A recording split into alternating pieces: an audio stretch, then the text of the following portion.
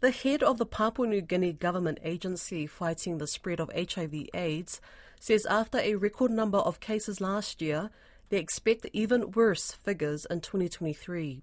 The National AIDS Council Secretariat's acting director, Tony Lupiwa, says in 2022, PNG had a record 6,500 cases, or about 18 new HIV infections a day last year. These are by far the worst in the country's history after it had brought the AIDS epidemic under control 20 years ago. But he expects even higher numbers when the data for this year comes out. Don Wiseman asked him what has gone wrong. Lack of awareness.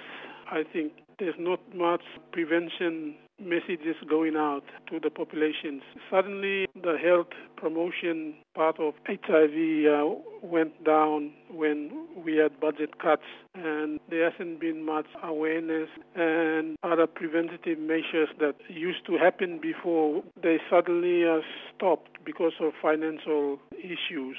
So nothing went on air, nothing went on newspapers, nothing went on radio, which I think people thought that, okay, HIV is gone. There's no messages anymore about HIV.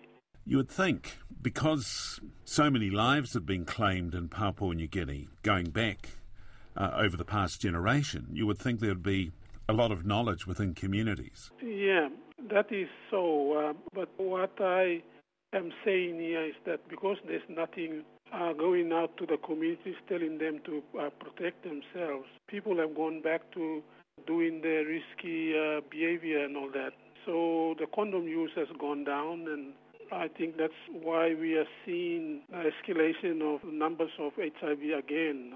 Suddenly we get a big jump, 6,500 cases in 2022. That's almost double the number of cases. An estimate of 18 new cases of HIV per day. So I suppose that there are a number of things. What is the word from the government? Is there going to be some additional effort being made to inform people?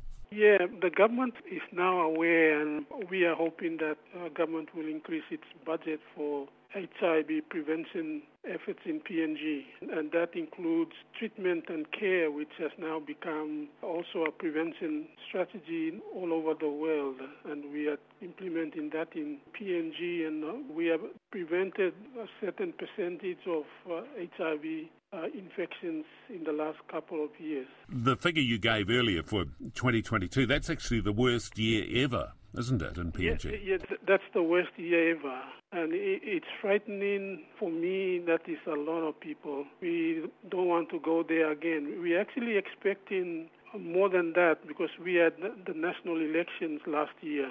And usually during national elections, people leave home and they're in campaign houses and away from home and having sex with other partners. And usually after the elections, we see increase in STIs, including HIV, and we're expecting a bigger number when it comes to our statistics for 2023, which we will be releasing soon. Okay, so you think this figure might be even bigger? Yeah, I think the figure will be bigger. So there's a fair bit of work there for organisations such as yourself? There's a fair bit of work, and we are being pressured by the government to pull our socks up and start doing the prevention, take the prevention strategy because that is our roles and responsibility for the National AIDS Council. We coordinate the response, and at the same time we are in charge of the prevention efforts, while the health department is responsible for treatment and care. To an extent, the government then is putting the onus on you or blaming you, are they? Well, I wouldn't say blaming us. I would say I think we are not doing what we are supposed to be doing, but we can't do those things without funding, and funding has been our problem for the last 5 years.